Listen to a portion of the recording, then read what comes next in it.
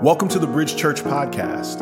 Our purpose statement at Bridge Church is to reach people where they are and help them grow. We hope today's message inspires you towards growth, and we pray it's life-changing. And we hope to see you soon.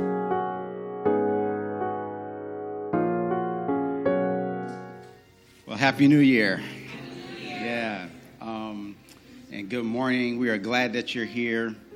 I hope that as you are engaging in new habits and joining new gyms, that you're not breaking their equipment. But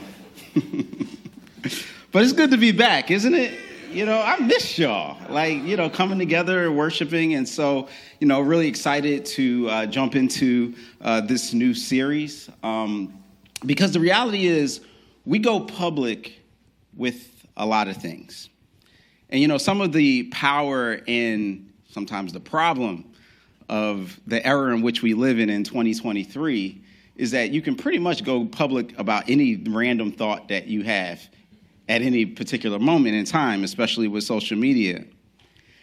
And in fact, we pretty much just want to say, yo, I found this new restaurant. Everybody needs to know about that. This is the place to go to. Or my new stylist that I got. Oh, man, she's so great. Or this is my favorite team, and they're going to win it all. Or this is my favorite player, and they're the GOAT.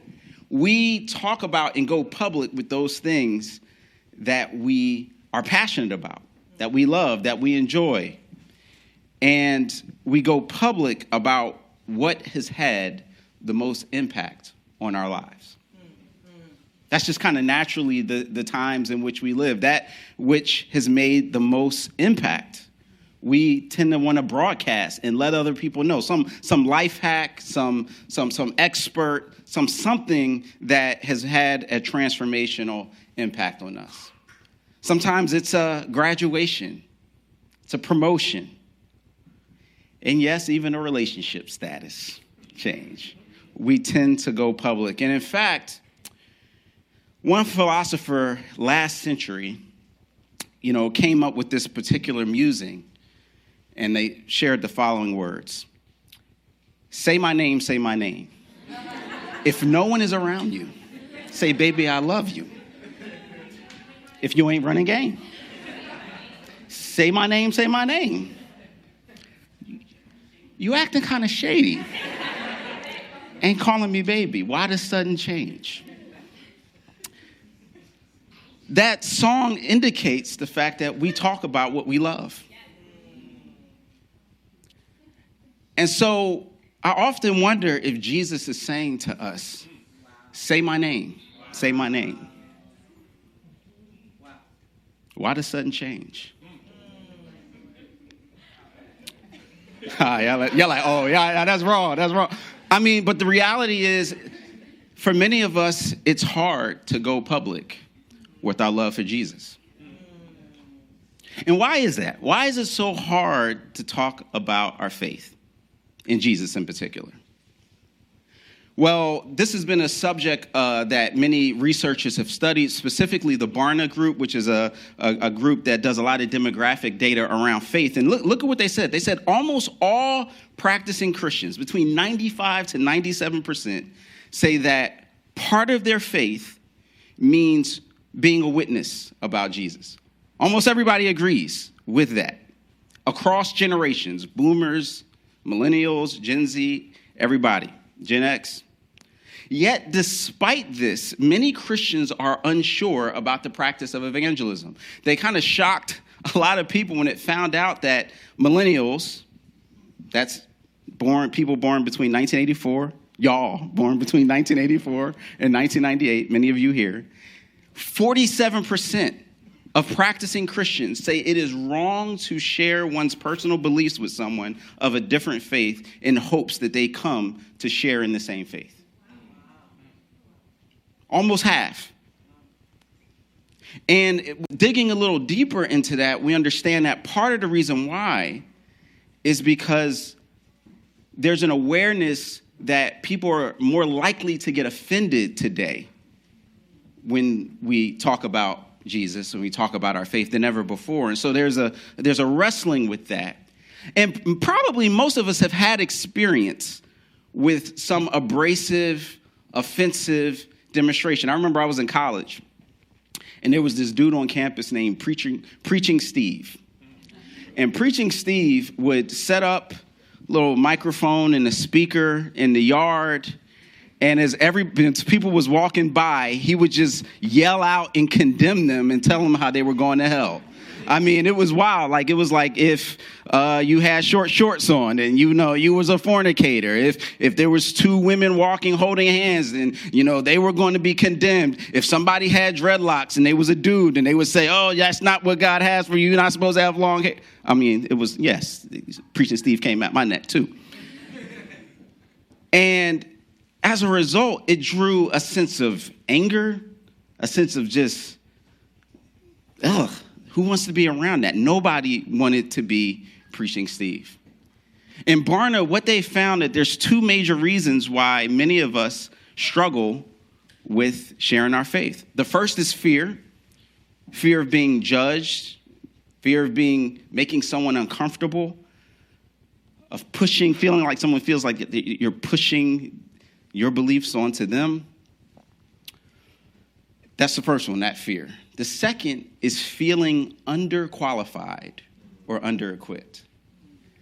That seems like something just for the professionals, right? Like, okay, the best I can do maybe is say, hey, maybe invite them to church and then let the preachers do the rest.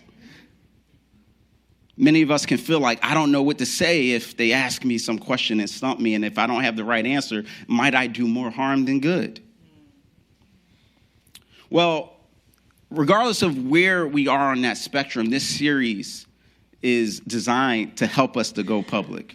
Without judgment, without fear, the realization is we all have things to learn, we all have places to grow, and we all have opportunities in front of us to experience the joy and the dynamic, life-changing reality of going public with our faith. Because check this out. Every single one of us in here is here because somebody went public with their faith. Somebody at some point decided to tell us some good news, and that caused us to be here. But you might be here, some of us, and this is the first time in a long time maybe you've come to church because of people like Preaching Steve that just turned you off. Maybe in their witness or in their politics or and just even in your personal space, at home, in your family, you have a Preaching Steve. You're watching online or listening via podcast, and you're checking out church from a distance because there's still a yearning, there's still a deep desire to connect with God, to connect with the divine, but you're wondering, can I do that without the drama and jankiness of people? And the good news is that you're in the right place. Because over the next few weeks, we're going to explore the source of our hope, the source of our salvation, and what it looks like to truly go public with the gospel of Jesus Christ, because it is the foundation of that which we believe. And it's the starting point. And that's why we're going to start with the Gospels. And we're very intentionally going to look at how Jesus talked to people about this good news and what he did and what it looked like for him to model for us how to go public with our faith. And so we're going to look at, to start it off, John chapter 9 and look at what Jesus did. So I'm going to read a pretty substantial passage, about 12 verses, because I want us to just kind of get the full picture of what it is that happened in this situation, in this story. And then we're going to go back and unpack that. All right? We ready? All right, let's do it. John chapter 9, verse 1. As he passed by, he saw a man blind from birth. And his disciples asked him, Rabbi, who sinned, this man or his parents, that he was born blind? Jesus answered, it was not that this man sinned or his parents, but that the works of God might be displayed in him. We must work the works of him who sent me while it is day. Night is coming when no one can work. As long as I am in the world, I am the light of the world. Having said these things, he spit on the ground and made mud with the saliva. Then he anointed the man's eyes with the mud and said to him, "Go wash in the pool of Siloam," which means sent. So he went and washed and came back seeing. The neighbors and those who had seen him before as a beggar were saying, "Is this not the man who used to sit and beg?" Some said, "It is he." Others said, "No, but he is like him." He kept saying, "I am the man." So they said to him, "Then how were your eyes opened?" He answered, "The man called Jesus made mud and anointed my eyes and said to me, 'Go to Siloam and wash.'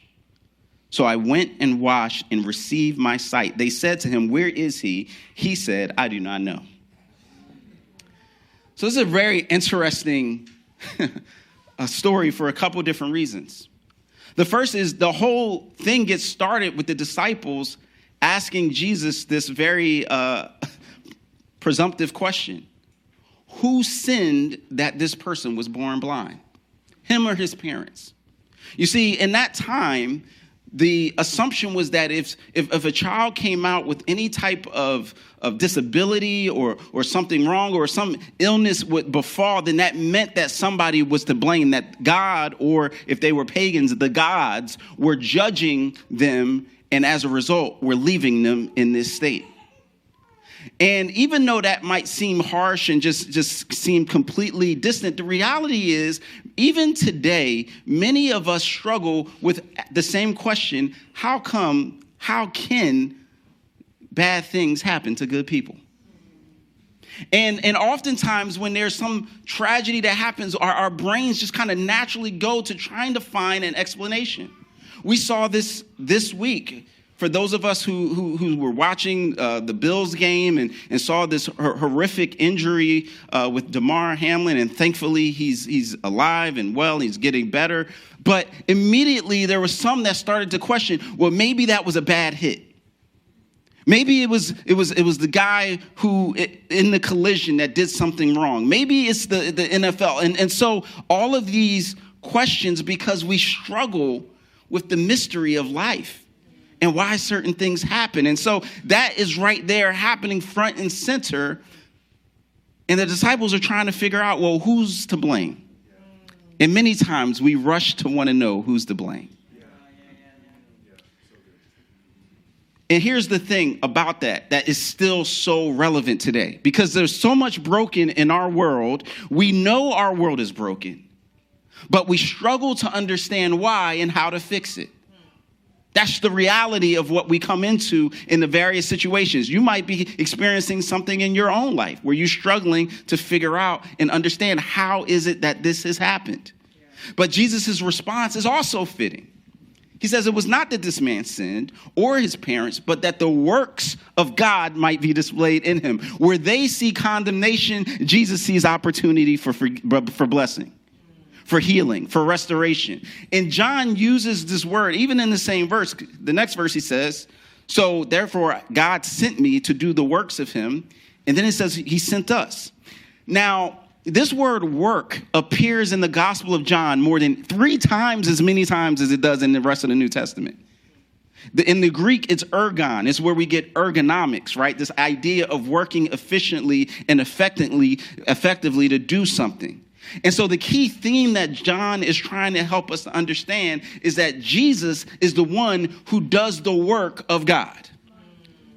And that somehow his appearance is not meant to primarily come to judge, but to come to restore. Isn't that so different than how oftentimes people understand or perceive Christians and the message of hope? Not as a message of hope, but as a message of judgment. But then there's this other thing that Jesus makes clear in this situation, because he sends the man to go get healed. And then after, that's when all the conversation starts. After he gets healed, after he gets to be able to see, and before we can go public with the works of Jesus, Jesus has to do his work in us first. And that's the point And it's so clear in the text because it makes it clear that he sent them to the pool of Siloam. And then in parentheses, because many of us don't speak Hebrew, it says, which means sent. Now, this pool was in the temple complex area in Jerusalem. I've actually seen it when I've traveled there, and it kind of flows from the temple. And so when they would do their ritual water cleansing and things like that, they would use the pool of Siloam. It was believed to have purification abilities, and so that new converts to Judaism, to the God of Yahweh, would immerse themselves in this pool in hope that things that were wrong with them would get right. And so Jesus, look at it. So he sends them to the pool to wash off the mud, to make a point that Jesus was the one that was healing them, not the pool. I'm greater than the pool that y'all all look to. So Jesus sent him there.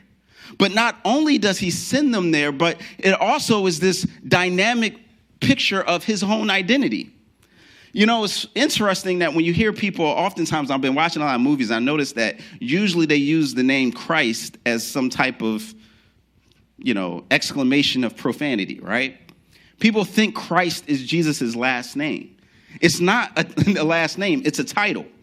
It means the anointed one. Anointed means sent one. Can I teach here for a second? So the sent one sent someone to the pool of sent so that he could be sent out. But even that, it goes deeper than this. See, when Jesus first announced the fact that he was the sent one, it was in Luke chapter 4. He opens up the scroll of Isaiah, and it says that the Spirit of the Lord is upon me because he has anointed me to proclaim good news to the poor.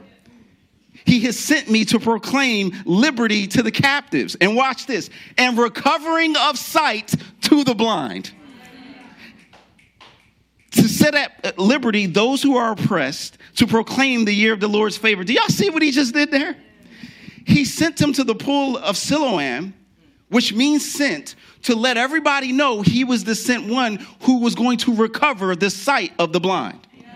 You see, there's always a purpose and a plan behind what Jesus is healing is. So now all of a sudden, this man who previously was being looked at as condemned and must have done something wrong in his life. Now it appears that Jesus is using him to show God's favor in his life and in ours. And maybe that's the same thing with us. We must experience the power of Jesus personally before going public. That's the starting point of going public. What has he done a work in you? Are you aware of what he's done in your life? If you're not, then don't say nothing.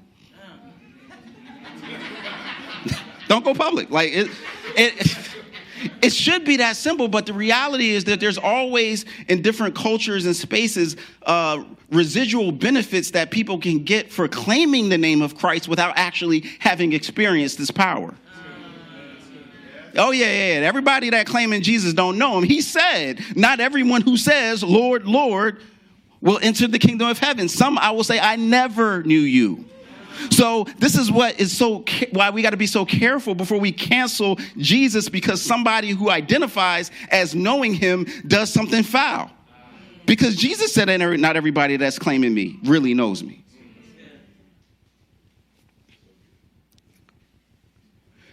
The other thing that's so important about experiencing the power of Jesus is because we become like what we believe in. This is what Jeff Vanderstelt has said in his book, Gospel Fluency. We become like what we believe in. You ever notice, and this is a perfect time to talk about this, beginning of the year, because some of us have just started on a fitness journey. You've hit the reset button on your health and nutrition goals. Now, December 31st, maybe on Christmas, your plate was looking all types of brown and gravy and carbs and meats and fats and all the things. But January 1st came around and you decided to get right.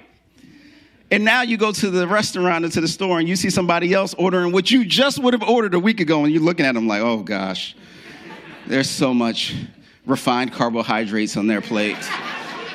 Oh, my gosh. not enough macros, not enough lean fats. We do this, and so what happens is because we start putting pride in our ability to change, we get puffed up and start looking at other people different because we are what we believe in. I was like this. So I didn't grow up in a Christian home at all. In fact, I used to think Christians were like the worst people. I used to just get into debates and argue and all this stuff. And what happened to me was I just thought I was senior class president. I was National Honor Society, voted by my peers as best role model. So I was like, I'm a good dude. And so then I found myself in a situation where two girls liked me at the same time. One was at my school, one wasn't. This is confession. And so I tried to be a player, but you can't be a player if you don't have game, so I got caught. And I remember the girl telling me, she said, you're no better than other guys. In fact, you're worse because you think you're better than them. And she was absolutely right. And that was what God used to show me that my righteousness was like filthy rags. I became like what I believed in, which was self-righteous. But look at the reactions. So we have to experience Jesus before we can go public with him. But then look at the reactions. It says the neighbors and those who had seen him before as a beggar were now saying, is this not the man who used to sit and beg? Some said, it is he. Others said, no, but he is like him. He kept saying, I am the man. This is this funny conversation. He's like, no, it's me, y'all. It's me. And part of the reason why is that we get this aspect where he goes to the pool, he washes himself, and what's probably the first thing you do when he has been born blind. He has never seen himself. Probably looked in the mirror. Probably cleaned himself up. Got a shape up. Got a fade. Got some clothes. You know what I mean? And he shows up, and now all of a sudden people are like, who that? And they don't recognize him. And then he said, well, who opened your eyes? And then he just calls out, the man called Jesus made mud and anointed my eyes and said to me, go and wash. He tells exactly what happened, and he received his sight. But then he also said, and then they're like, well, where is he? He said, I don't know. And the thing I love about this story is at this point, the man is just telling them what he got. This just happened. He doesn't have a full explanation for everything. But when Jesus opens your eyes, you experience an extreme makeover that some people don't even believe. Some of us have experienced that, right? And they try to attribute other things to your transformation other than the fact that God changed your life. That can't be Craig. Craig that used to be going around messing around with all them people. That can't be him. Oh man, he must have, it must be that new girl that he with, and he's trying to get with her, so now he got his life right. And Craig is like, nah, man, Jesus made a change. It's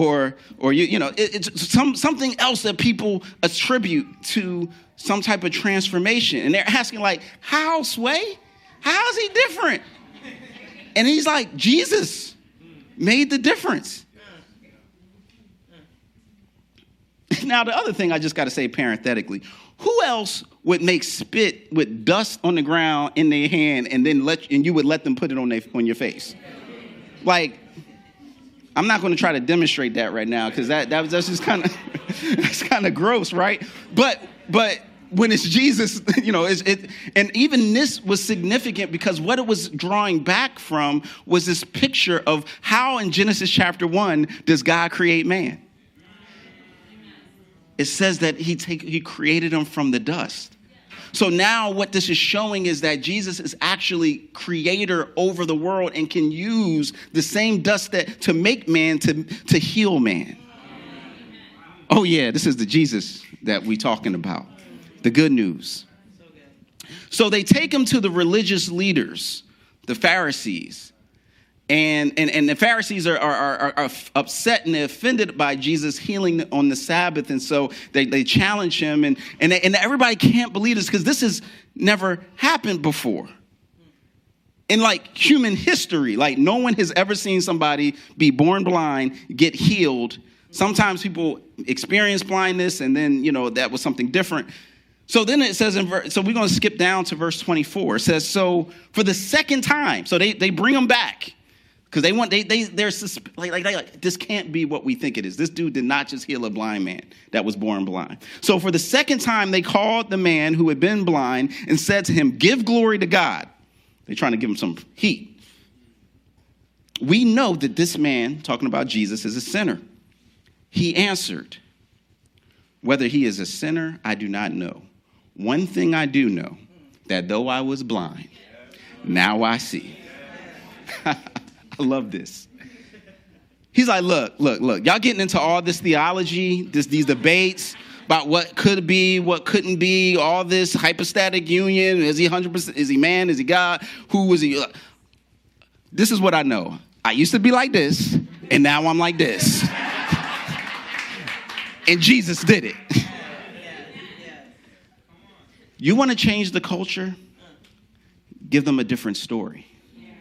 Tell them about someone who is willing to admit their faults and their flaws, but who had an encounter with a risen Savior and it's changed your life.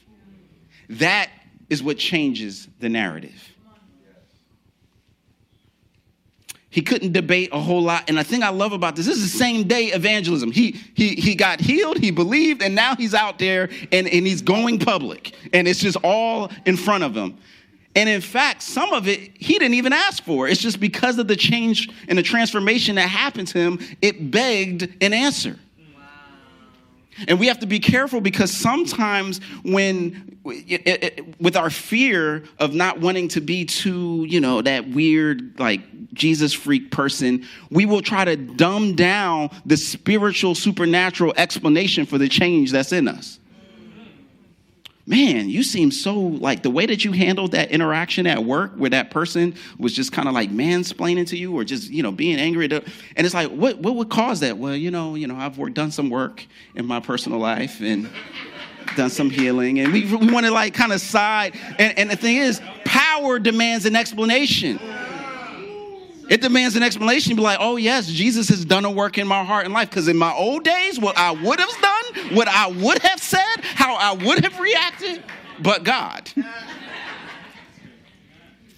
And so in the midst of this, he said, look, I was blind and now I see. That was his 30-second elevator pitch story. And it's one that we all have to have. Do you know your story? That's the second point. Know your story before going public.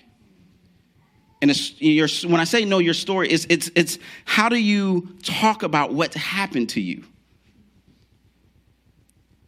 That's different from the experience of it. It's how you have come to understand and formulate how to communicate it to those who need to hear it. So let's look at what happens next. So he told his story. They said to him, what did he do to you? How did he open your eyes? He answered them, I have told you already, and you would not listen. Why do you want to hear it again? Do you also want to become his disciples? And he's talking to the Pharisees now. And they reviled him, saying, you are his disciple, but we are disciples of Moses.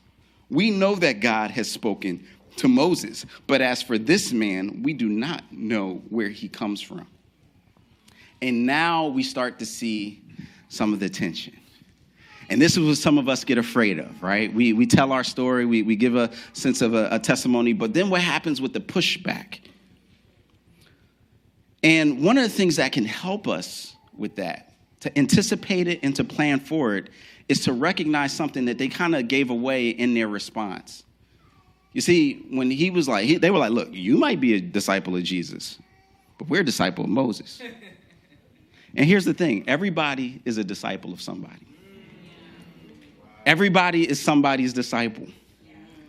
Now, in this particular case, they said they created this false dichotomy as if following Moses was antithetical to following Jesus. And we know that's not true because Jesus will also say, I did not come to abolish the law of Moses, but to fulfill the law of Moses, that Moses rejoiced in his day to see and anticipated a Messiah. All you got to do is look at Deuteronomy chapter 18. He said, another prophet will be raised up, one greater than me. He's talking about Jesus. And so the problem isn't Jesus or Moses. The problem is their own traditions, their own sense of power. They were afraid of what was going to happen when they lost the power, because now all of a sudden there's someone who has greater authority than they do. But getting back to the point, whether it's, whatever tradition it is that someone's following, everybody is someone's disciple. Oh, yes, we all got them. Some people, they follow some influencer online. Some of you, look, this is who I go to for my answers. Jackie Aina, Sarah Jakes. Some of you, it's musicians. Kanye West. We follow different people. Some people it's political positions and perspectives and personalities. Everybody follows somebody. And so the issue is not, are you going to be someone's disciple? The issue is, whose disciple are you going to be? But it's important to know the competing narratives when going public. It's important to know the competing narratives. What do I mean by that? One of the greatest, there's a line in Usual Suspects, this old movie. It says the greatest trick the devil pulled was convincing the world he doesn't exist. And there's this reality to it that we live there's a predominant worldview, a predominant belief system. You can even say a predominant religion in America. And it is not Christianity, it's secularism. And what I mean by secular is a perspective. I don't just mean the fact that there's no definitive official government-sanctioned religion. What I'm talking about is a perspective that says the best way to understand the world and reality is without a spiritual explanation. That the best way to make sense of the world and how we are to live and to morality and our origins and what happens to us is to appeal to non-supernatural explanations. That is the world in which we live. And if we're not careful, we can buy into the fact that that's just kind of like the default honest position, and then I'm just being extra when I try to believe something. But in actuality, stay with me because I'm getting here somewhere, that once I recognize that everybody is a disciple, even if you're a disciple of Charles Darwin, even if you're a disciple of Richard Dawkins, even if you're a disciple of someone who has left the faith and said, I used to believe that and I am no longer, we all have some position of authority that we're appealing to for our ideas. And one of the false ideas with secularism is that there is a opposition between science and faith. Recently the James Webb telescope started broadcasting or transmitting these incredible images from outer space. And one of them was the Carina Nebula. And when you look at it, it looks like a painting. But this is like in the far reaches of space, and there's this capturing that's happened. And so what ends up it reveals, right, is that this image is actually revealing the area around the birth of a star. That's what's happening there. Now, the thing that's interesting is that there was a time period where the consensus in the astronomical community was that the universe had no beginning. Now, all of these things were doing so in contrast to a theological explanation, right? Because, it's like we want to get away from that. We want to create a story that doesn't have to appeal to a creator. So we'll just say everything was already created.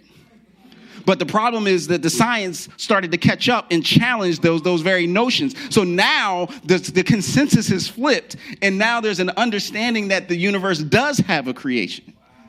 And as I look at that, and as I look at these stars, I just think of Psalm 19, verse 1. The heavens declare the glory of God, the earth and the firmament. And so there's this perspective where it's like, to me, I go down and worship when I see this.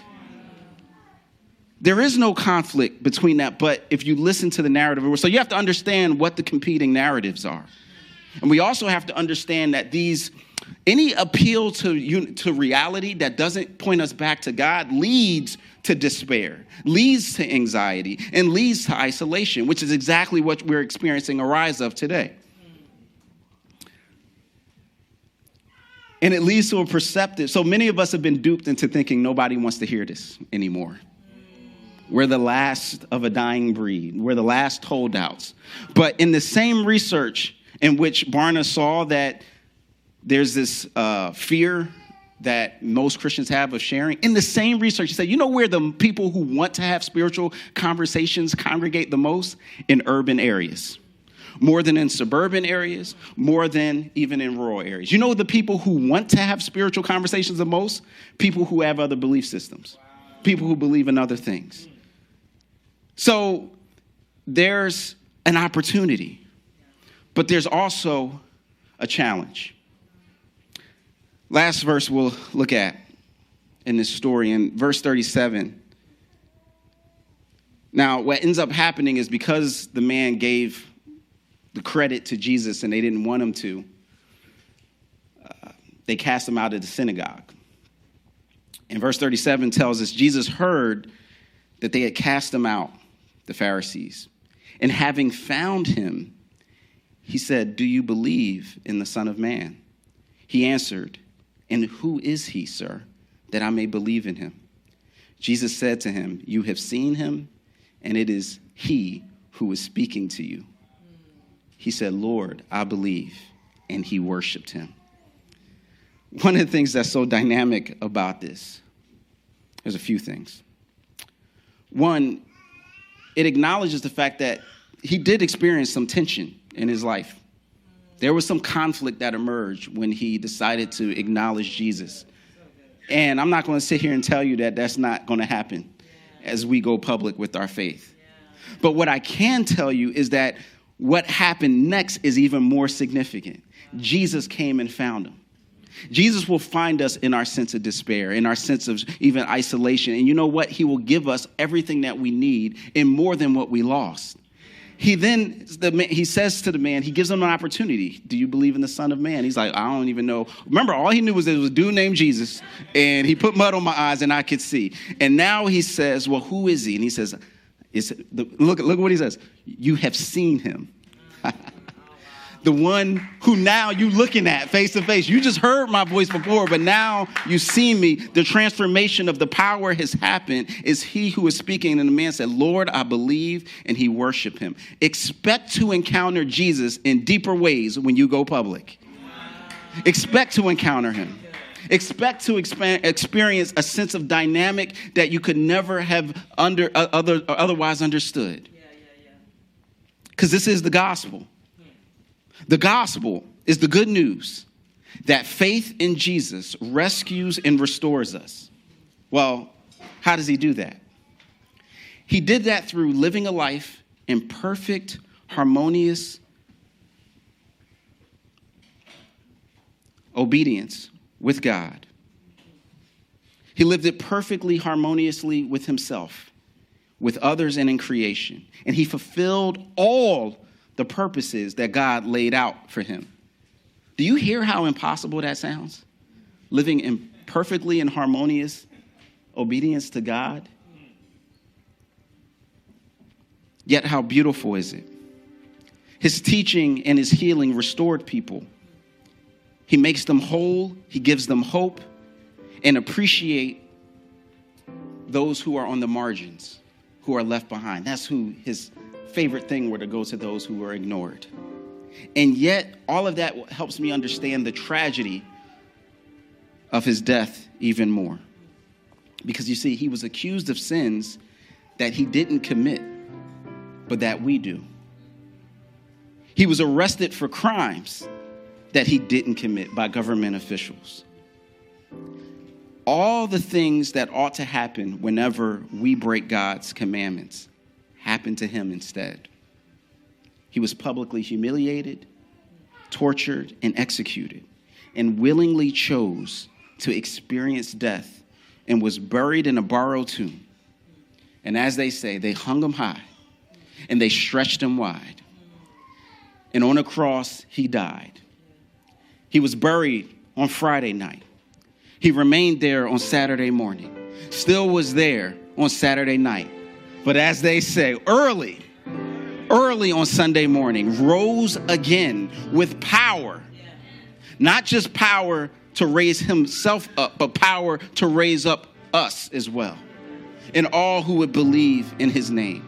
Now we are empowered to overcome our worst impulses, our deepest insecurities, our lustiest desires, to please ourselves at the expense of others, and even sabotage our own lives by running from God instead of running towards God. That's the gospel. And he dispatches us to go and to make that story known and to shine that light to others and to help other people go from blind to sight, just as we are.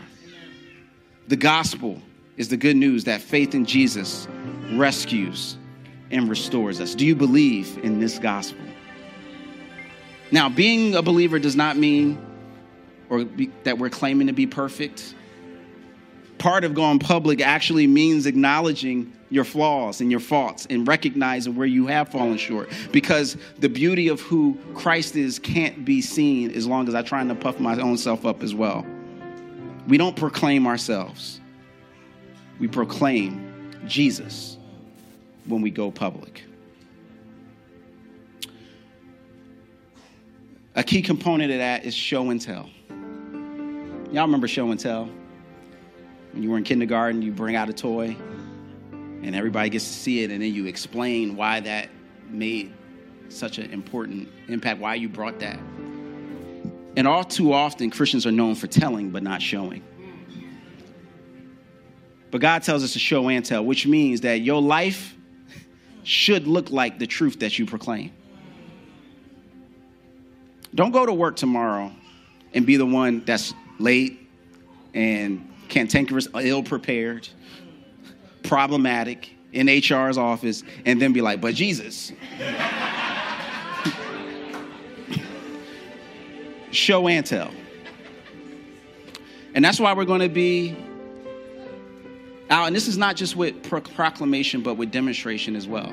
That's why we're going to be, that's why we do PMA, because part of Jesus's reign, remember, what he announced himself was recovery of sight to the blind, but also proclaim liberty to those who are oppressed. It's all encompassing. It's justice and righteousness. It's healing and wholeness, and it's connection with God. It's a way of relating to others and to the divine, and that is holistic and is transformative and is offered to us. Well, we're going to continue down this path for the next few weeks, and we hope that you go down this journey with us. And I also want to give a plug to the Wednesday night Bible study, because we're going to be taking a deeper dive. This particular Wednesday, we're going to be helping folks understand and sift out your story and developing that story so that you have it locked and loaded when God presents the opportunity. But ultimately, we want to help you be prepared to be able to agree with the Apostle Paul, who said in Romans 1:16, I am not ashamed of the gospel, because it's the power of God unto salvation for those that believe. That is what we stand on. That is what we rest in. All we do is tell the story. I once was blind, and now I see. Let's pray. God in heaven, we thank you for your gospel, for your good news, which changed our lives, is changing our lives. I pray for those who are here and considering this news, have never really heard it that way or put their confidence in it. And I pray that you would be stirring up hearts and minds.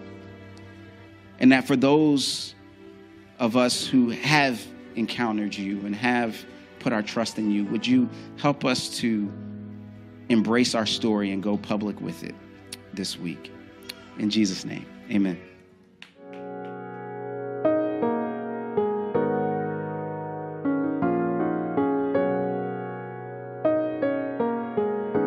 We hope today's message was encouraging for you. We'd also love to hear how God used this message to speak to you. We hear from people all across the country about what God is doing through our podcast, and we'd love to hear from you. You can email us at info@bridgechurchnyc.com. You can also find us on Facebook and Instagram. Our handle for both of those social media outlets is @bridgechurchnyc. Our website is bridgechurchnyc.com. If you're in the New York City area, we have services at 4 p.m. and 6 p.m. on Sundays at 98 Fifth Avenue in Brooklyn, New York, right next to the Barclays Center. We are praying for you, and we hope to see you soon.